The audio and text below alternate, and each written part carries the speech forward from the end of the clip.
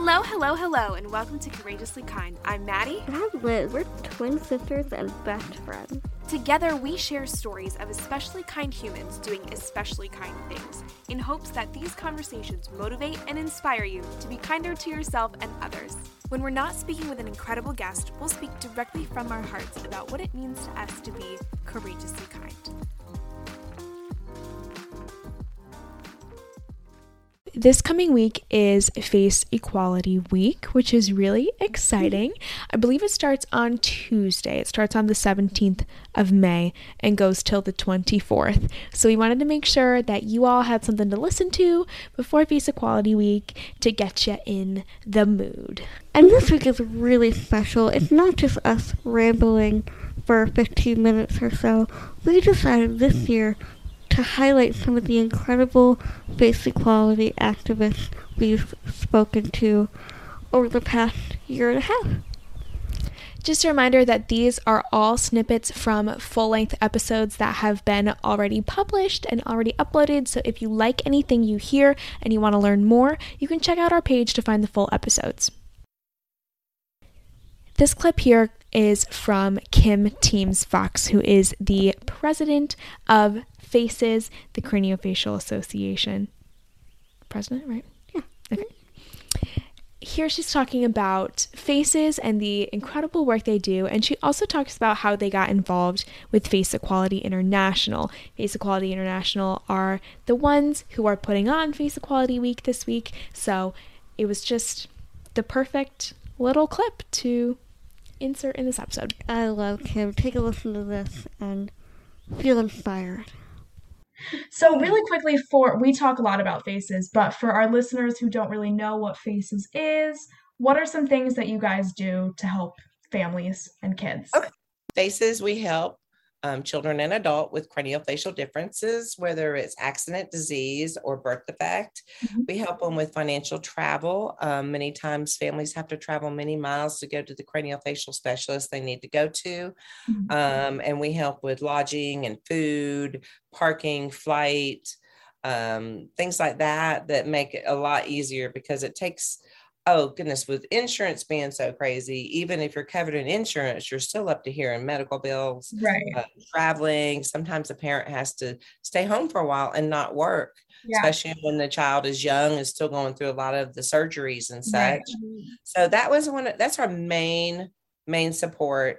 And then we information and support online and by the telephone and emails all over the world. We help financially in the United States, okay, but all over the world with information support. I get emails from Russia. I get emails from Egypt. I get emails from all over the world asking, I have a child that has APERS. Where do I go? Or there's nobody in this country, helping them find resources, helping them find other nonprofits that are close to them. Yeah. So doing things like that, talking to new parents that sometimes are calling right after they've had an ultrasound, finding out that their baby has a craniofacial difference. A lot of times for the parents, it's almost like the death of one baby and the birth of another because they're overwhelmed. They don't know what to think. They're afraid. They have so many questions. What if? So we help them through that. We connect them with other people. Information, other agencies, depending on what they're needing, help them find a selection of craniofacial centers that they can then interview and pick. We never refer. We give them the information. So questions to ask, how to talk to your doctor, because a lot of times they're young and they a doctor, you're a doctor. Right, exactly. They're scared to death to say anything. So you're like, no, you need to ask questions. Here's some questions to ask. Here's some red flags. If they don't want to answer these questions or if they're being weird, think about that because, you're going to kind of be growing with this team for a while, right? You're going to be with them. You're going to form a relationship. Yeah. So we help them that way, how to find information support. And then, of course, there's Face Equality. And that is a very new thing. And I'm so honored that FACES was one of the founding members of Face Equality. Lynn Mayfield was still president at the time when we got a call from James Partridge. So we got this call from James explaining face equality, and Lynn knew who he was. I had really not heard of him. He was the founder of Changing Faces in the UK, because his face changed. He was a young man when he was in a fiery car accident, and one day he was just a young man with a regular face. The next day he was burned all over, lost some fingers. So his face changed. After in his book, he tells his story. Eventually he started Changing Faces, and then he retired. During the time at Changing Faces, they started face equality in the UK, and Taiwan really picked up on it as well. The Smile Foundation. I get them mixed up, but they'll come to me. But so James's dream then, after he retired, was to make it worldwide and to bring the case to the United Nations so that we have face equality, like race equality, all over the world. Yeah. Some countries are protected a little bit more than others. Like the United States, if you are discriminated because of a facial difference, you really don't have much legal things to stand on. Right. You don't. Sometimes it's subtle, and sometimes it's obvious. It can be settled by being looked over because you look different, and they just assume, oh, they're not going to be any good, or they're not smart. Yeah. And actually, they're missing out on a lot of talent. Yeah. And because that's unmined. That's gold mines of talent there. Yeah. So face equality was just right on time. And we were like, yes, we want to be part of this. Yes, yes, yes. Yeah. And what was wonderful about this really was, so Lynn went on to retire and I was president, and we had our first forum, face equality forum in London, right before the plague on 2019, right? Yeah. And so I got to go to that. I drug my husband along and we did a little sightseeing on the side, but we went to face equality forum. I got to meet James in person, which was awesome. And so many cool people from around the world. All these different nonprofits came together. Yeah. And what we discovered was that we're all trying to help this group of people. Why reinvent the wheel? We need to help each other and share resources. And that was the biggest thing that came from that. We learned all kinds of things, but since that time, it's been tremendously helpful for me, because I can shoot an email to somebody in one of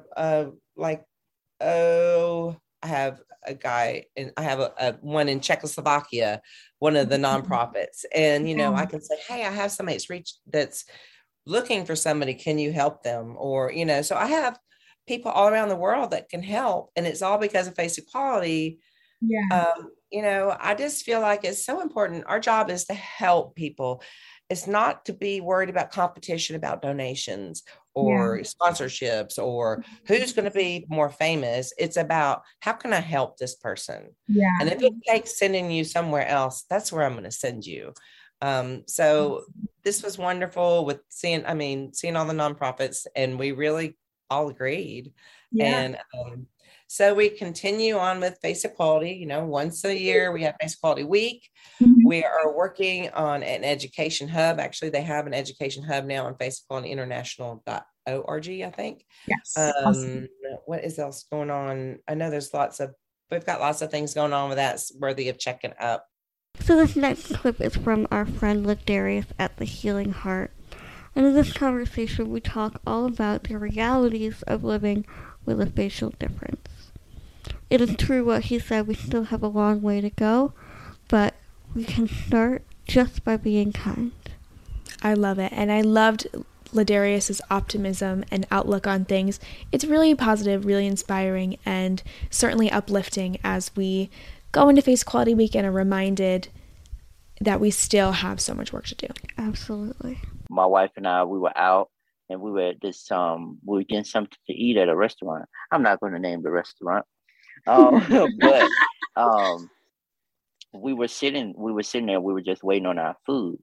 And the manager, and we didn't know this was the manager at the time, he was kind of rallying up like the rest of the coworkers to come and point at me, and they were visibly laughing at me, God. And in that instance, these were adults. These were all adults, so I'm just sitting there. It didn't bother me that, that didn't bother me. Of course, I'm like, wow, we're still doing this. Right, exactly. But, for my wife, it made her furious. Yeah. Because, and she was like, why doesn't this bother you? And I'm like, because I've been dealing with it all of my life, but that's a problem in itself that I made it okay I allowed the behavior because like, oh, well, I've been dealing with it. People are not going to change. Right. But that's one example. Now, something that really did bother me, and it's crazy, both of these happened at the same restaurant, but in two different cities. This time it was a customer. There was a customer, just somebody in there like me. And I'm sitting down, I'm eating my food, it's breakfast time. So sometimes I just like to go and sit by myself, spend some time with myself. Yeah. And it was a mother and a child. The child wanted to sit over there close by to where I was sitting at, because I was sitting by the little area where people can go play or whatever. They were all for it. And when I tell you, when they were getting ready to sit down, his mom took one look at me, I mean, staring like this, took her child, and they went all the way across the other end of the restaurant. Oh my God. Now that right there, that was something that bothered me because, children, they're innocent, and and that could have been a teachable moment. Exactly. That could have been a teachable. It could have been a teachable moment, but she chose to, stare, and she's not obligated to do anything, of course. Right. But she chose to treat me as if, like I'm just a monster. That's how I felt. Like, people really still look like that. And that was something that broke me that day. Yeah. Just because I'm just like, wow, like what was the reason? You could have said hi. I say hi back, Yeah. And, like I don't want your pity or anything. I'm just human. I'm trying to get something to eat just like you. Exactly. And it just depends. So sometimes I handle it in a way where, it doesn't bother me, just brush it off my shoulder. And other times it'll just, like I said earlier, it'll take me back to that place, bullied or left out, or it's just something. And I try to just, most of the time I try to brush it off, but sometimes it's just like, like, I have feelings too. Right, exactly. It's hard. It unfortunately sticks with you. Yeah. And that you're a child and you. Yeah. I've just like grown adults that don't have the awareness of like you said, that could have been a teachable moment. That could have been a really beautiful moment. Yeah. And I think, it's just a reminder that we still have work to do. We gotta keep going. We gotta keep talking about these things. Yeah. And making people aware of these things. We do.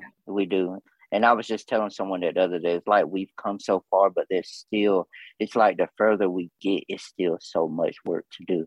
Do you ever feel like kind of burnt out from it? Do you ever feel like, why am I doing this? Where do we go from here? Does that ever get to you? No. I would say it's the opposite. I feel like I'm not doing enough. Yeah. I always feel like, okay, you're doing this, but you could do more. Yeah. So I wouldn't say I'm burnt out. I get that guilty feeling that I'm not doing enough. Well, you are definitely doing enough. You are doing incredible work. I appreciate that. And last but certainly not least, we spoke to Ashley from Cleft Love. Now, this is an episode that is not released yet. It's one of our episodes that we are pre-recording for the fall. So stay tuned for more of Ashley. We love Ashley. She's so sweet. And in this clip, she talks about seeing someone else, particularly a young baby, with an untreated cleft or a facial difference for the first time. It's really beautiful how that encounter with someone that looked like her inspired her to do the incredible work that she's doing today. And it really is so inspiring to all of us to see her compassion and her love and her motivation. I feel like even from this little story, we can all absorb some of that motivation and inspiration too. Absolutely. So here's a little teaser from our episode with Ashley. I don't know. When I was in college at some point, I kind of went through this phase of really wanting to get involved somehow with the cleft community, but I didn't know how. I didn't know what to do. I didn't I was like, oh, I wonder if I can go on like a trip with a nonprofit or do something, but I didn't know how to go about it. So I just kind of like let that dream fizzle out. Mhm.